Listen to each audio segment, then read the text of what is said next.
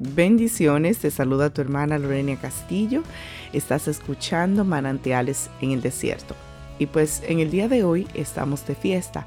Estamos celebrando el episodio número 50. Este es el episodio número 50, ya son 50 enseñanzas, 50 predicaciones que el Señor nos ha permitido llevar hasta ustedes. Y estoy pues muy contenta porque Dios ha sido el que me ha inspirado a hacer esto y cada palabra semana tras semana ha sido inspiración de Él. Y pues antes de comenzar con el tema del día de hoy, quisiera brevemente explicar lo que significa el número 50 o el año 50 según la palabra de Dios. El año 50, cada 50 años se celebraba lo que en Israel se llama el año del jubileo. Y pues básicamente el término jubileo proviene del hebreo yovel, que significa o alude al cuerno del macho cabrío que se utiliza como instrumento sonoro para anunciar al pueblo el año del jubileo. O sea, básicamente se tocaba el cuerno, era una celebración, una fiesta, un año muy especial. Se trataba pues de un año sabático en el cual se descansa, se ponía a los esclavos en libertad, se dejaban de trabajar las tierras y se restituían las posesiones que se habían comprado. Dice Levítico 25:10. Declararéis santo el año 50 y proclamaréis en la tierra liberación para todos sus habitantes. Será para vosotros un jubileo. Cada uno recobrará su propiedad y cada cual regresará a su familia. Básicamente el año 50 era un año de jubileo, de fiesta, de celebración, pero sobre todo de descanso. ¿De descanso de qué? Descanso de la esclavitud, descanso de la prueba, del proceso.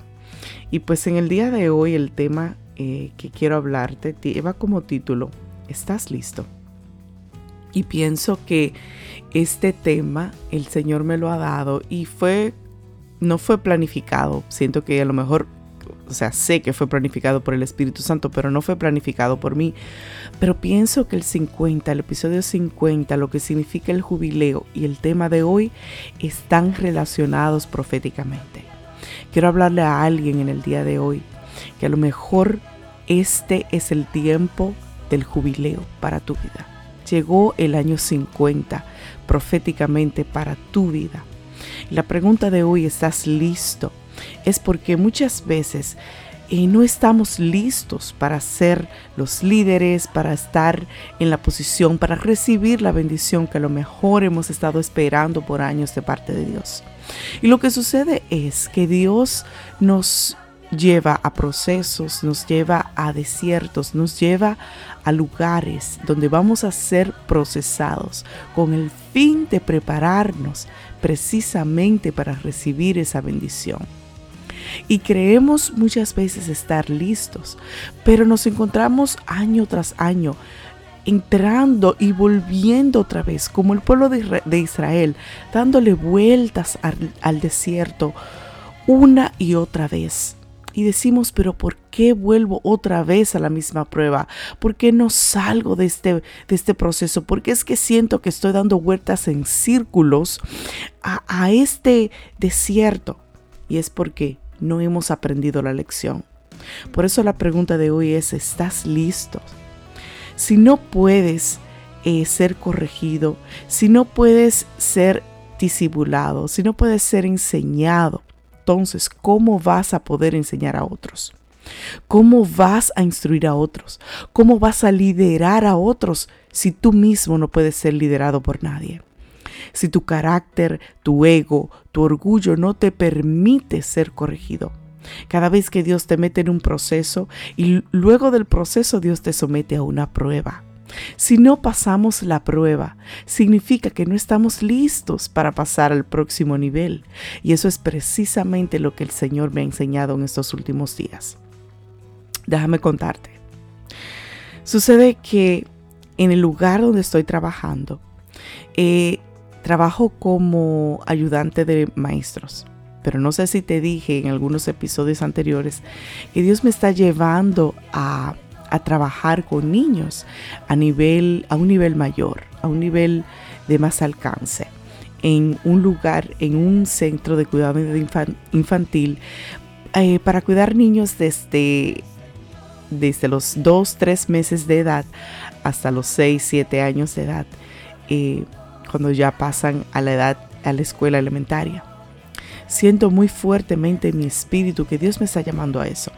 Pero en el lugar donde yo trabajo, estoy precisamente trabajando con niños, pero no soy yo la encargada, sino que estoy bajo la supervisión de una directora, de un subdirector, inclusive de las maestras. Sucede que hace unos días atrás hicieron una reunión en donde todas las ayudantes de maestras estábamos reunidas con la directora y el subdirector. Y ellos se dirigieron a nosotros, nos corrigieron, no a nadie en específico, sino a todas en general. ¿Qué sucede? Que el momento que yo escuché las correcciones que nos estaban dando, la antigua Lorenia quiso resurgir, quiso volver a salir. Sucede que en mi manera antigua o pasada de vivir, yo era una persona muy soberbia y muy orgullosa. No aceptaba corrección ni que nadie me dijera lo que yo tenía que hacer. Pero el proceso que Dios me ha llevado, yo siento y sé que ha sido un proceso de humillación, ha sido un proceso de entender y aprender a someterme, a aceptar un liderazgo sobre mí y a no creer que yo puedo hacerlo todo sola. Todas esas cosas Dios ha venido enseñándome a través de todos estos años. Pero ¿qué sucede? Que cada vez que Dios me sometía al examen, a la prueba, para ver si podía salir de ese proceso, yo no aprobaba el examen. Y yo no me di cuenta de eso hasta esta última vez. Porque cuando sentí todos esos sentimientos que querían volver a surgir y a decir, no, tengo que irme, tengo que salir de aquí, tengo que trabajar, yo por eso no puedo trabajar con nadie, no acepto que nadie esté por encima de mí. Yo dije, no, el Espíritu Santo era como si me estaba iluminando. Yo dije, espérate, Lorenia, esto es un examen. Dios te está dando un examen. Y si no pasas el examen, ¿cómo vas tú entonces a poder ser directora de otras maestras?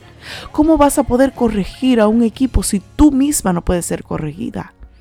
Y dije, Señor, entendí, por fin entendí que esto es un examen.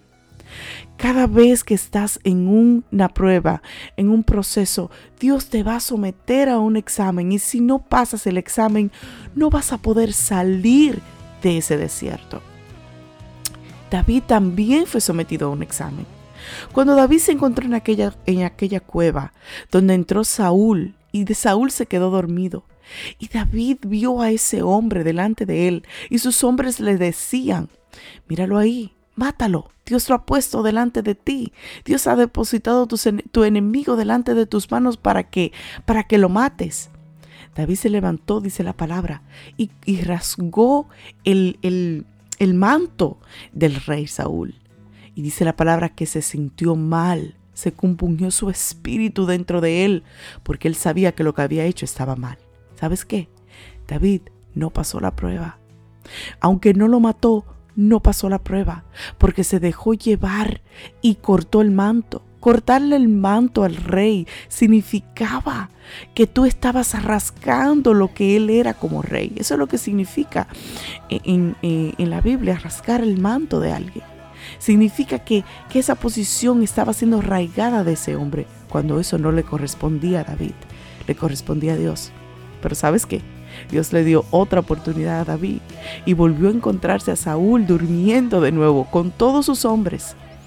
Y esta vez David no se atrevió a tocar a Saúl, sino solamente se llevó su espada y se llevó la vasija con la que Saúl bebía agua. Esta vez David pasó la prueba. Y aunque le dijo a Saúl luego, Saúl, mira mi rey, estuve a solamente pasos de ti. Pude haberte quitado la vida, pero no lo hice. ¿Sabes por qué? Porque pasó la prueba. Dios puso a David a prueba a ver si David verdaderamente podía llegar a ser el rey de Israel y si ya estaba listo para hacerlo. Es necesario que tú entiendas en el día de hoy que a lo mejor el lugar donde estás, la posición donde estás, el proceso que estás atravesando, Dios está pasándote y tratando de darte un examen. Te quiere dar una prueba, a ver si has aprendido la lección. En ese proceso que llevas a lo mejor años como yo, o a lo mejor llevas un tiempo, Dios te está dando un examen. Dios te dio un examen al pueblo de Israel cuando le dijo, vayan y vean la tierra. Y volvieron 10 espías. Esos 10 espías no pasaron la prueba, porque dijeron, vimos, las frutas son buenas, todo es bueno, la tierra es buena, pero hay gigantes, no vamos a poder. No pasaron la prueba. Hasta que Israel no entendió el mensaje, la lección, tuvieron que quedarse en el desierto. Asimismo Dios lo hace contigo y conmigo. Hasta que no aprendemos la lección, nos quedamos en el desierto. Pero es tiempo de madurar, es tiempo de entender. Y Dios te está hablando a ti que estás escuchando este mensaje en el día de hoy. Este es el año de jubileo para ti. ¿Estás listo para entrar en ese jubileo, en ese descanso, en esa bendición que Dios ha querido darte por mucho tiempo? Yo dije a mí misma y dije, Señor, cuánto tiempo perdido por no haber entendido el mensaje. No puedo ser líder si primero no me dejo liderar por otros. No puedo gobernar si primero no me dejo gobernar por otros. No voy a poder corregir si primero no aprendo a ser corregido por otros y aprendo la lección. Creo que la aprendí. Creo que estoy lista para entrar en ese año de jubileo.